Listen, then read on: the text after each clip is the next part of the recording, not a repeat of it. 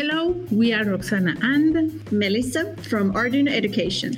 Welcome to the fourth episode of the Arduino Education podcast. Thank you for listening, and remember to subscribe to our podcast to get notification when a new episode is published. Last episode, we talked about autonomous vehicles with Chetin Merichli, co-founder and CEO of Locomation. In this episode, we will discuss the Internet of Things. By 2023, there will be 3 times more network devices on Earth than humans, and there are many opportunities in this field. Let's welcome our guest to learn more about IoT. Welcome, Andre. Hi, nice to be here. Thank you for joining. So Andre is an experienced teacher with a demonstrated history of working in higher education and industry. He teaches the Internet of Things course at the Collège Communautaire du Nouveau-Brunswick and has a broad experience in process improvement, system analysis, electrical and wiring, databases, programming and measurement systems, and corporate training. Andre has a master's degree in physics and also holds a Lean Six Sigma Master Black Belt certification. But Andre, before start with the interview, we ask our guests some short questions for our Eduvision Friends book. So what makes you feel inspired? Discovering new things, always finding something new, learning something new. And in the classroom, whenever I get, you see it in the students' eyes, the aha moment, when the eyes light up. Oh my God, okay, let's go. So this is all things that, for me, really give me inspiration or give me some energy to keep going and keep researching and discovering and having fun teaching. Yeah, I can imagine seeing the moment when they realize something or they have learned it themselves or through troubleshooting actually made it work. It's amazing. Yeah, and it's kind of amazing. As an example, I had a few students that would come into class early, and I'm always in class early, setting things up, working on something, making sure everything will go well for the day. And in the past few years, I always have different components I haven't tested, different sensors or actuators that I haven't tested. So I would come into class and then dig in my goodie bag and throw one at a student. And it's amazing when you leave them free range, what they come up with, and all of a sudden, like, okay, do you want to talk to us about? And within half an hour, everything's connected, it works, they've solved the issue, and they're using it in class. So it's kind of interesting when you flip it around and you let the students teach. So that's part of what's really fun. Do you have any people, books, or other resources that have been particularly influential for you? I guess one of the books that I've got it here, and maybe a lot of people online will recognize it, but it's the Forrest Mims Getting Started in Electronics. It's the original copy of 1983, and it's actually like kind of written all about electronics, and it's handwritten. So I got that book in like 1983 with other things. And to me, at that time, electronics looked so complicated. Like, wow, what is it? Just to make an LED flash was complicated. Now, with the world with Arduino's microcontrollers, you make an LED flash with 2 lines of code. So it's kind of interesting. So that was my introduction, or the first book that got me started in the world of programming electronics and within other things. So that's probably, and it's still available out there. There's, I think, like 15 reprints of it. So it's kind of interesting. It's become, I think, almost a cult favorite. We used to buy it at Radio Shack, which is no longer. So anyways, so that's one of the things that's out there, that's still out there, and that still probably inspires a few people. Yeah, for sure. So what's one thing you wish you know when you began your career?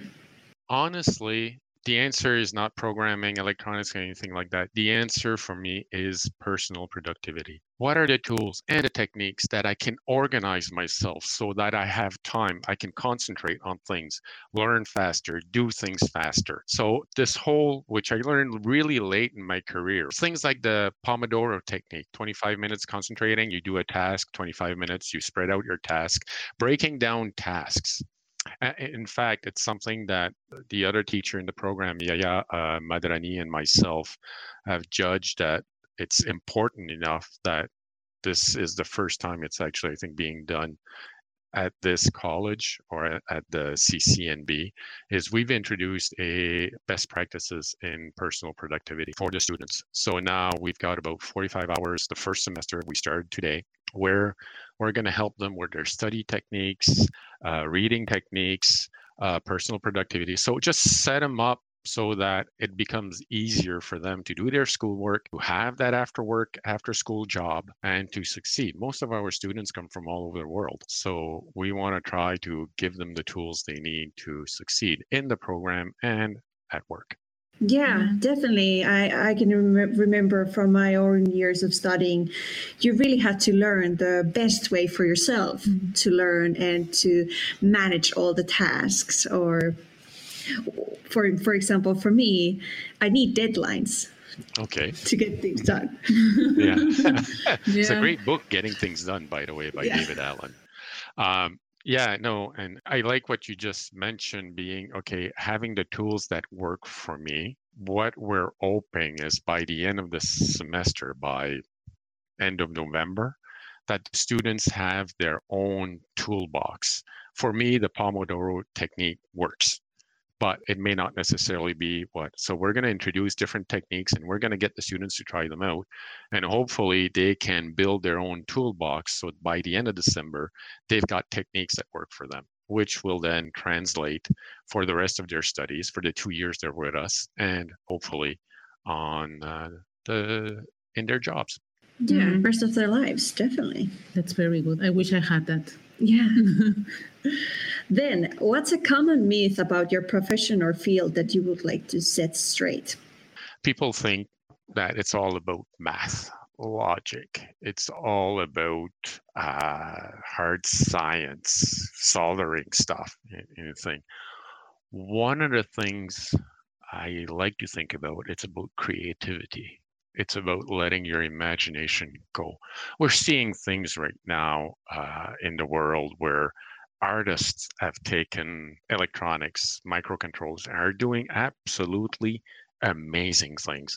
Like there's a light dance show, which is absolutely amazing. So to me, it's more about trying to figure out, let the creative thinks about different ways of applying things, not just simply buy something and plug it in, but what else can you do? What kind of problem can you solve that doesn't have a readily available solution? And that's one of the things that, again, we're working with the students. It's still this very touchy-feely thing, but creativity, most of the people working in the fields we're working now are problem solvers, will find very creative ways of using stuff, of using things. Oh, I never thought I could use it this way, is something you'll hear very often. So creativity, most people are creative. And it's something that I think is not necessarily known. Everybody thinks black and white, zeros and one, but there's room, ample room for creativity. Yeah, for sure.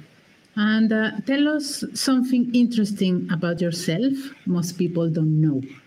I get bored easily. I love cycling, but I cannot do the same trail more than once or twice. I get bored. And that translates in everything I do. My course outlines, my plans, my teaching, my lessons are constantly changing because I like to learn. I like to see new stuff, do it a different way. If something works, I use it, but I will give it another twist. And it's quite something that probably I'm happy where I am right now teaching IoT at the community college here in New Brunswick, because how can I get bored with it? There's so many things to learn, so many things to do. It's a new program. It's where are we going to be in 10 years? I might not be here, but we're already talking about dust, not magic dust, but dust that will communicate. Components so tiny that they can, so it's just constantly evolving. So yeah, I get bored easily. That's why I changed jobs many times. No, but I think IoT is a good field for you then. Yeah, always changing, evolving, new things. So yeah. Thank you. Those were the easy Friends book questions. Let's get to the complex ones. Yes. Okay.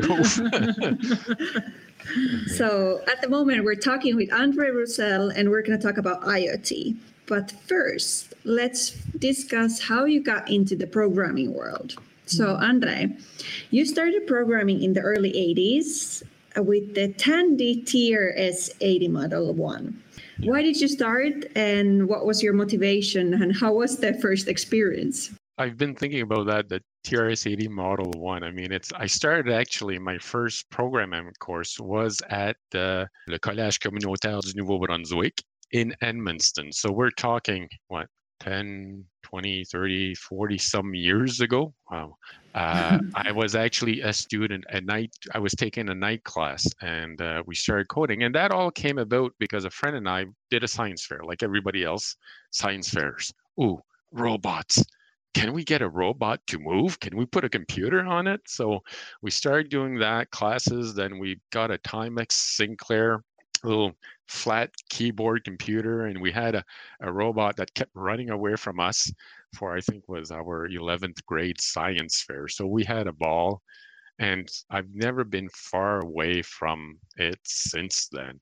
I've never studied formally, don't have a bachelor's degree in science and computer science, but I've been coding since then, off and on. It's always new. You're always discovering. So it's something that I had fun doing since then. Yeah, it's nice. We checked the picture of this Tandy TRS-80, and it's super interesting. So if you can Google that, do it, because it's very fun to see at how it looked like. Yeah, and it was especially because I was there when we actually got a cassette recorder so we could save our programs on it. So it was literally just a tape cassette. You'd press record and it would record your program, and you'd play it back to the computer. So it was like, wow, we can save our programs now. I honestly don't remember, but at one point in time, you were lucky if you had 64 Ks of memory in your computer. Yeah, that's true. Yeah, but it was a great piece of technology. And Andre, after that, you start teaching web development at community college. And what type of resources did you use, and how do you think that teaching has evolved? Well, that was like mid to late 90s. So, I mean, you're in the personal computer revolution. So we had labs full of those desktop with those CRT thick screens computers, and we were lucky if we had a color monitor or something like that. So I mean, you're talking the birth of the web, like 1995, 1996. So I mean, it's at that point in time, you were almost considered very, very high if you could actually do some HTML and you could code a web page. Now you drag and drop, and you've got lots of tools like Joomla and WordPress and all sorts of things to help you in templates, to help you make great websites. But it at that time was interesting because you were really, really close to the machine. I mean, if you wanted a better graphic card, like early 90s and stuff like that, Amazon wasn't there yet. Amazon came in 97, 98, if I'm not mistaken. So you'd walk to your local Radio Shack, a local computer store, grab a video card, open up your machine, play with the jumpers. So you were really close to the machine, and that gave a lot of people quite a good understanding of how the machine works, how data is stored, how the machine works, how to keep everything clean, because at the time when you actually had to change directory, it was all command line. Windows was there, but still a bit flaky. Now this has progressed. I mean, stuff that we saw at that point in time, like tablets.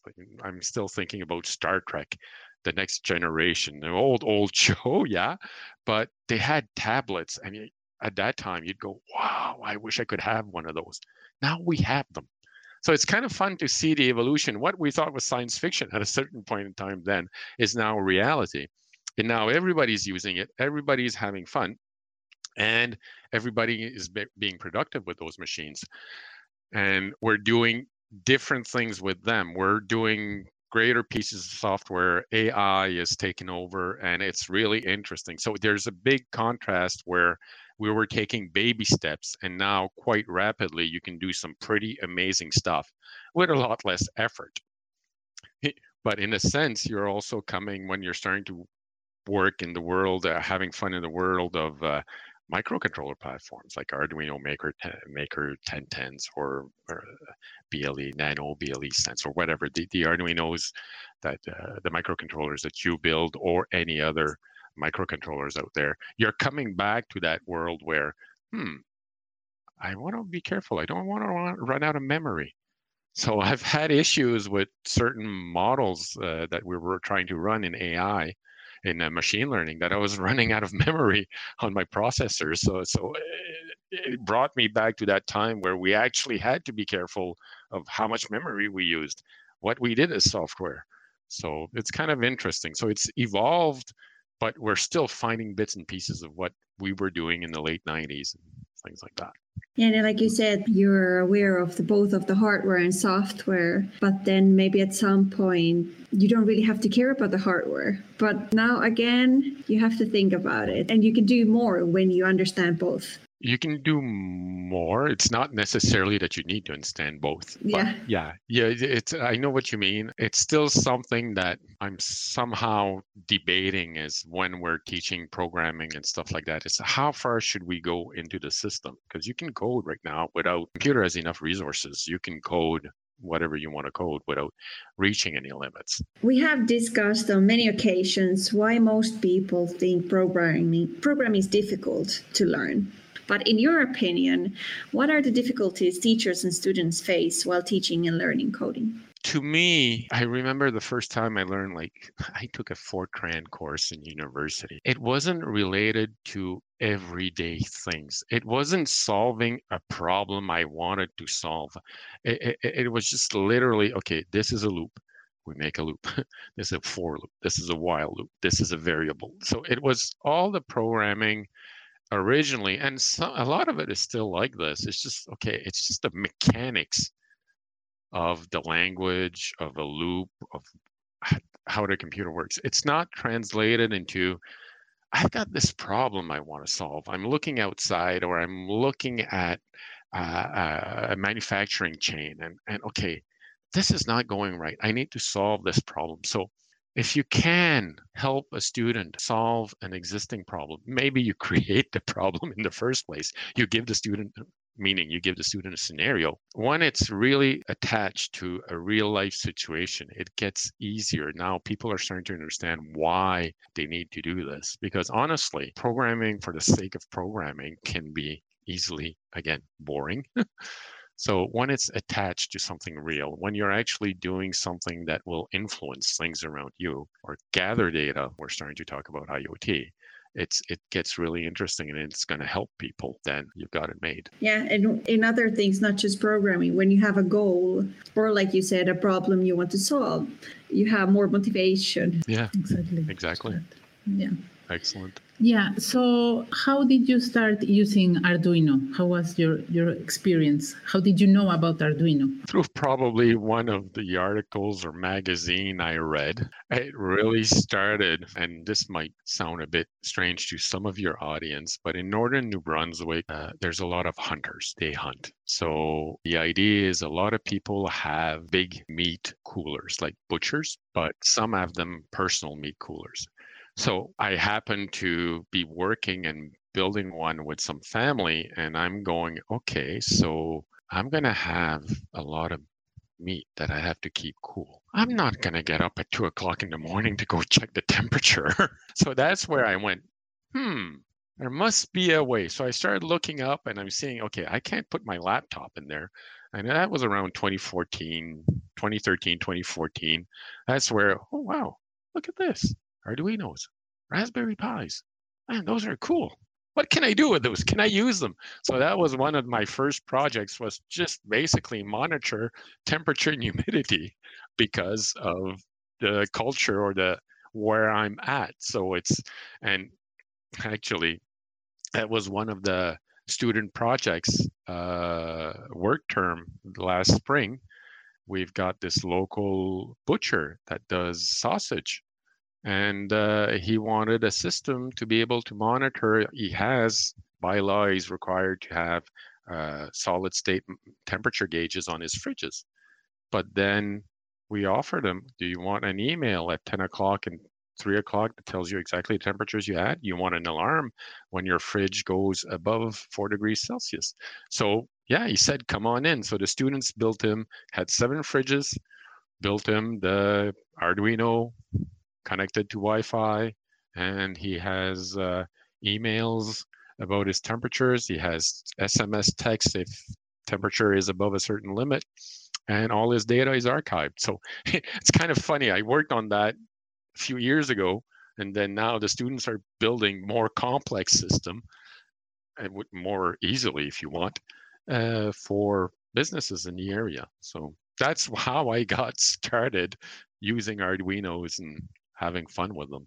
You wanted to solve a problem, so yeah. Always. If it doesn't solve a problem, I won't be there. Yeah, exactly. I would say that's not that common story. Mm-hmm. For sure. Yeah. But very interesting one. Yeah, about a meat cooler. Yeah, sorry. Yeah. We can cut that one out if you want. I'll think of something else. That's no. really it's cool. A very interesting, like, to find out different ways people start using technology. And in this case, like Arduino, yeah, it's a very interesting story. You mentioned the students were doing this for a school project. Was it part of the IoT program? Yes. One of the things we have at the end of the program, at the start of May, basically May and the first 2 weeks of June, they have a 6-week work term. Like they go and we find different companies, industries that want to try something, that want to have them. So they go and work for that company. So that's one of the things that happened. Because of the pandemic, we had to readjust. So they were actually kind of better placed because they had the full lab to them. So they had all their Arduinos, all the sensors and everything. So they had everything accessible because they stayed in school. But I had 3 different businesses. So they paired up and went to the 3 different businesses and worked there. So that's part of the program. We're training them, and at the end, go. Let's see what you can do. So it's part of the program. Yeah, and talking about this program that you helped develop, before we go more into detail, could you please explain our audience what is Internet of Things? Because we have heard about IoT, but could you please tell us briefly what it is? So basically, it's objects. It's little things out there. It's little electronic components that will gather things like temperature, humidity, just gather data. We'll then transfer those pieces of information to other objects. They're connected wirelessly, so they use the internet. That information is then, that data, if you want, is then transformed into information. One of the example that everybody uses and we don't think about, I could ask your audience to raise your hand. How many people actually go see a weather forecast every day? How many people have a weather forecast application on their phone? Well, all the raw data is collected automatically out there. You don't have somebody with a good old pad and pen and paper that's walking around and checking, okay, this is 22 degrees and then comes back an hour after 20. Yeah, that used to be done like that in the 90s, early 2000s. But now most of that is automated. You've got microcontrollers, you've got mini computers that are just grabbing that information, connecting to the internet, giving it to if you want, in the cloud, to a bigger computer, bigger processing power that is transformed. There's models are run, all that temperature, humidity information, barometric pressure information is transformed in your daily weather forecast. The other example I like to give is, this is my little kind of smartwatch. It's a GPS watch. I like biking. So I start on my bike, click, turn it on, start pedaling. It gives me speed. It will give me distance. It will give me average speed, but that's about it. Mind you, there's more processing power in this watch than there was in my computer in 1984. But that's all the watch gives me. But with my Accord, like I gave it permission, connects through my phone to the internet, goes up into the cloud, and then gets transferred into something where I can actually pop up a map of where I've been.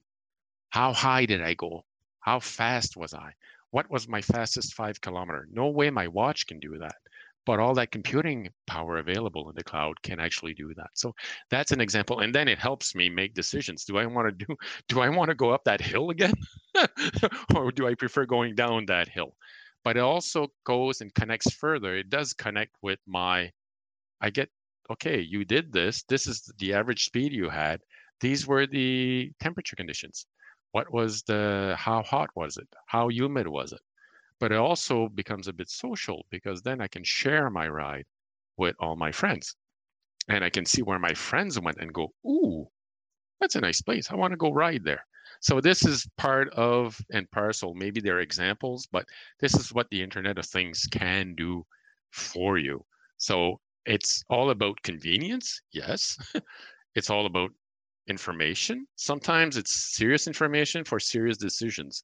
Am I going to do this to my process? Am I going to change my production line to produce this or that? Or do I change different components? Sometimes it's just for the fun of it. I'm not a pro cyclist. I'm just somebody who enjoys cycling. So you'll see it industry, you'll see it used personally. Most of us use the Internet of Things and we don't know about it. Most people don't even realize they're using the Internet of Things. And like we said, you've been now part of developing an IoT program for the school that you're working. Could you explain us briefly what is this program about? Who is it for? How long does it take? What does it include? This is actually it's quite a new program. We're only teaching our second wave of students. And basically, it's designed as a program to help the graduates enter business, be part of teams that are working around processes, be part of teams that are trying to solve an issue, gather data, and everything like that. It's to use all the abilities or the abilities that the students have developed in order to help the business go further, faster. So as an example, we have one of our graduates right now that's working on for a construction crane company. So the idea is to have all of those safety measures in the cranes. It's those big construction cranes that build skyscrapers. So they have all the safety systems in place that the crane will stop before hitting the side of a building or high tension power lines. But everything is local to the crane. What they're working on, trying to get that back where engineers are, getting all that information so that people can see what is actually happening on the crane. So it's part of transferring some data that's very local and only being able to be seen by the operator to the people that can actually make changes and improve things. Most of our students will be part of teams. We've got one student that's actually working for an innovation center and is helping demonstrate the capabilities of different sensors, actuators, the Internet of Things for small businesses. And this is what's interesting about the Internet of Things. We've always had PLCs, like process control, major process control. We've always had those. But with the Internet of Things and the low cost, small size, rapid prototyping, it's really interesting for a small business that cannot afford those thousands and thousands and thousands of dollars worth of high-end process control systems to be able actually to get some pieces of data for a couple of $100 and help them improve. So this is kind of the more unique niche of specific solutions for a specific problem. So that's a little bit where some of our students are winding up. How do you know what to include in an IoT program? Because as we mentioned, IoT is not new, but maybe in the education field, maybe it's kind of more new. So how do you know what to include in the program? Lots of reading, lots of research. We're lucky in the sense that we do have access to market studies and the rest. And what we're trying to do is a lot of the IoT or the courses you can take right now is you'll take an electrical engineering degree and you'll have 2 or 3 courses on specific on IoT, or you can go on Coursera and have a few IoT courses there. The interesting part with our program is because the community college here, let's say CNB du Collège communautaire du Nouveau-Brunswick, is really close to the job market, is really close to the smaller, where in this area there's a lot of small industries. So they're constantly doing studies to see what people will need. And this is what we saw. Okay, we've got this interesting thing called the Internet of Things, but how do we translate it to local industry? So that's what kind of helped us create this course, or it was actually created originally when I first got here, but to help us modify. And what we're trying to do is we already have here, and which is what is great, at the community college here, we already have a 2-year program in electronics, a 2-year program in programming, a 2-year program in data analysis, and a 2-year program in networking. So what we're trying to do is combine the best aspects that we need for IoT from all those programs. And we've modified those courses over the last 2 years to give something meaningful and really integrated to our students. So that's part of what we're doing here. I can really imagine all the different benefits that the students get from this kind of, you have already thought about where they can use these skills in their careers and in the future. So it's not that you're just learning this for the sake of learning, but you can see while you're learning where you can benefit from these kind of skills. Yeah. I think that's really nice for the students.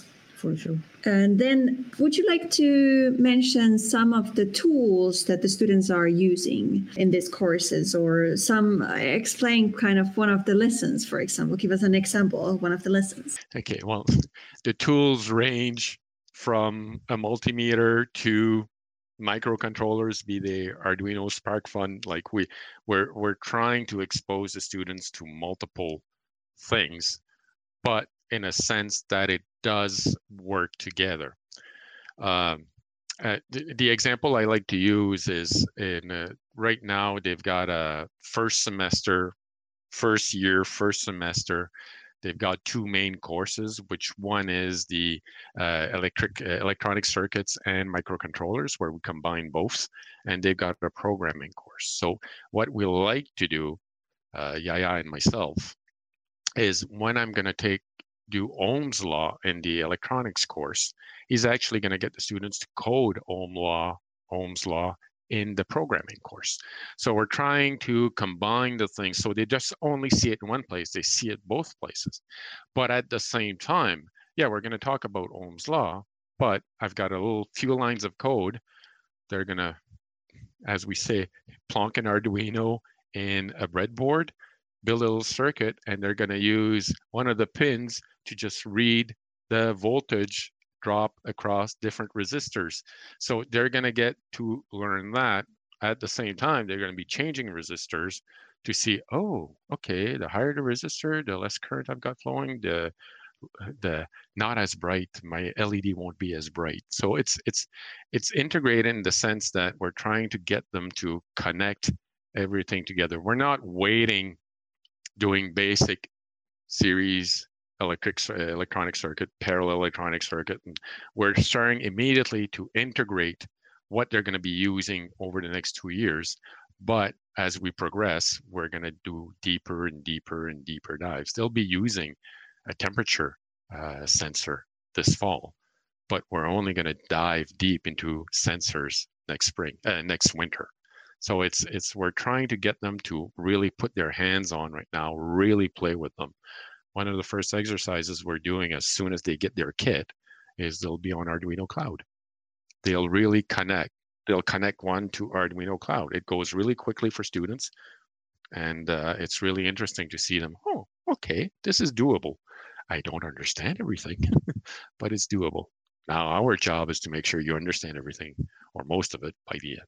Yeah. And it's maybe more interesting to first try it out and then understand what am I doing, than rather starting from reading all this theory and then maybe get to try it. Yeah, it's a bit of the reverse classroom philosophy. It's just here, go, try it out. Okay, I've got some issues. Okay, well, come back. Let's talk about it. There, send them back, try it out, come back. So they get to build their stuff. And as I say, some of the students come and could we have that component or that sensor? Of course, here, go play. So the more they're playing with it, the more they're learning. So that's what we try to do.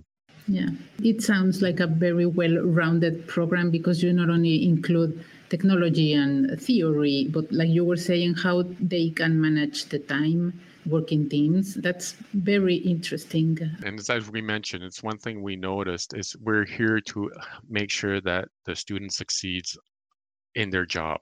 So we're not only doing programming and electronics, we're trying to give them the basic skills like personal productivity, a bit of planning and rapid execution of projects. So we're trying to, in there, we're trying to make sure that they have the tools. We're going back, I've got over 20 years in the private sector, minings and metals and projects and stuff. So I'm going back and I'm trying to bring that into the classroom to make sure that they've got what they need to succeed. And it's kind of interesting. Thank you for mentioning that. I had kind of forgotten about that bit. No, it seems like it's going very well. Although it's a new program, it seems that it's working, right? So what would you say, or what do you think there are the skills or what teachers need to have to start teaching IoT? Try it. Just do it. You've got amazing people out there that will share labs, projects, everything is available out there. You've got built-in kits. You've got an Explorer IoT kit that's absolutely amazing. It comes out of the box and you've got, I think it's 8 labs or 10 labs, Arduino education online. Just try it, but start small. Again, it comes back to solving an everyday problem.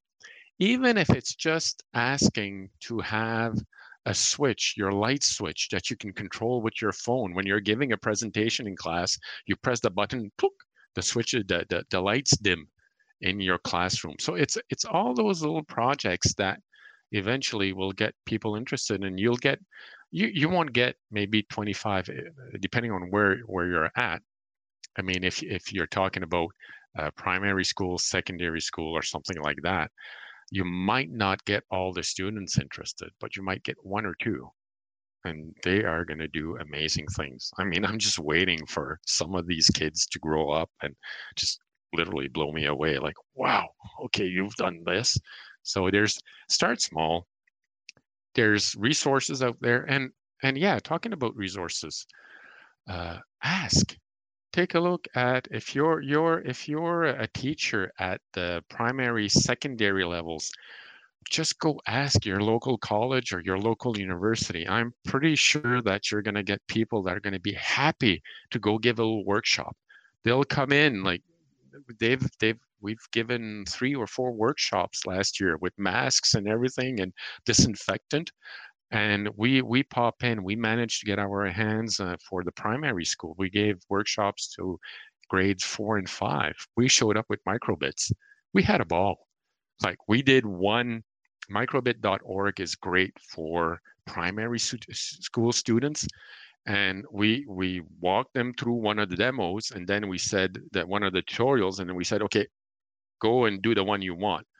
It was just fun watching them go afterwards. We work with them half an hour, and then they spend the other hour and a half just exploring, having fun, creating different things. So it's kind of cool. And then as you go up, you can introduce more complex microcontrollers or more capable microcontrollers like the Arduinos that we do with secondary school and stuff like that. So it's just try, go find the resources, talk to your local college, talk to your local university. I mean, unless it's exam season and we've got correction up to here, generally you'll find a teacher that's going to be happy to go give you a hand, give you a starting point. And that's the hardest thing. It's the starting point. Once you get the starting point, then you can build on this and just build and build. And there's communities out there. The maker community is a great community. So it's things, there's a lot of resources. Don't feel that you're all alone.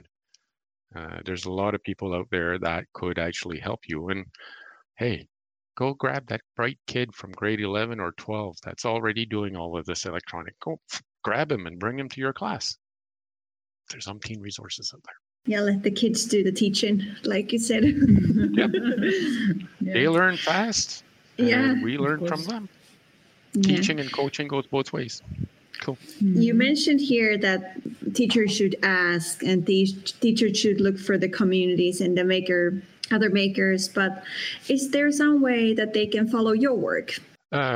Honestly, I'm always available. Send me an email, be happy to respond. And if it's something that I can help with, but if it's something that I can also get my second year students to help with, to me, that's project ideas. So if people have questions, want to figure out how to do things, teach things, demonstrate things, integrate that in, be it in a home ec class, be it in a science class, be it in a programming class at all different levels at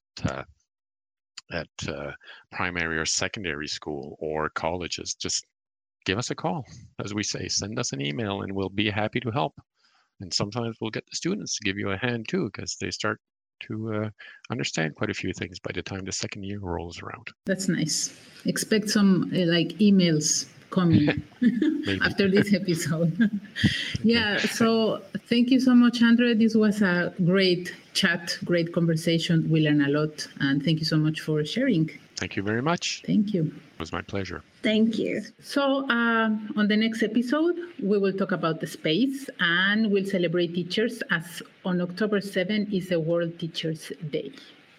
Remember to check Eduvision Live episode with Andre Roussel on Thursday, October 30th at 5 p.m. Central European Summer Time, and join the conversation on our social media channels. Arduino on LinkedIn, Facebook, YouTube, and then as a new platform, we have also Crowdcast.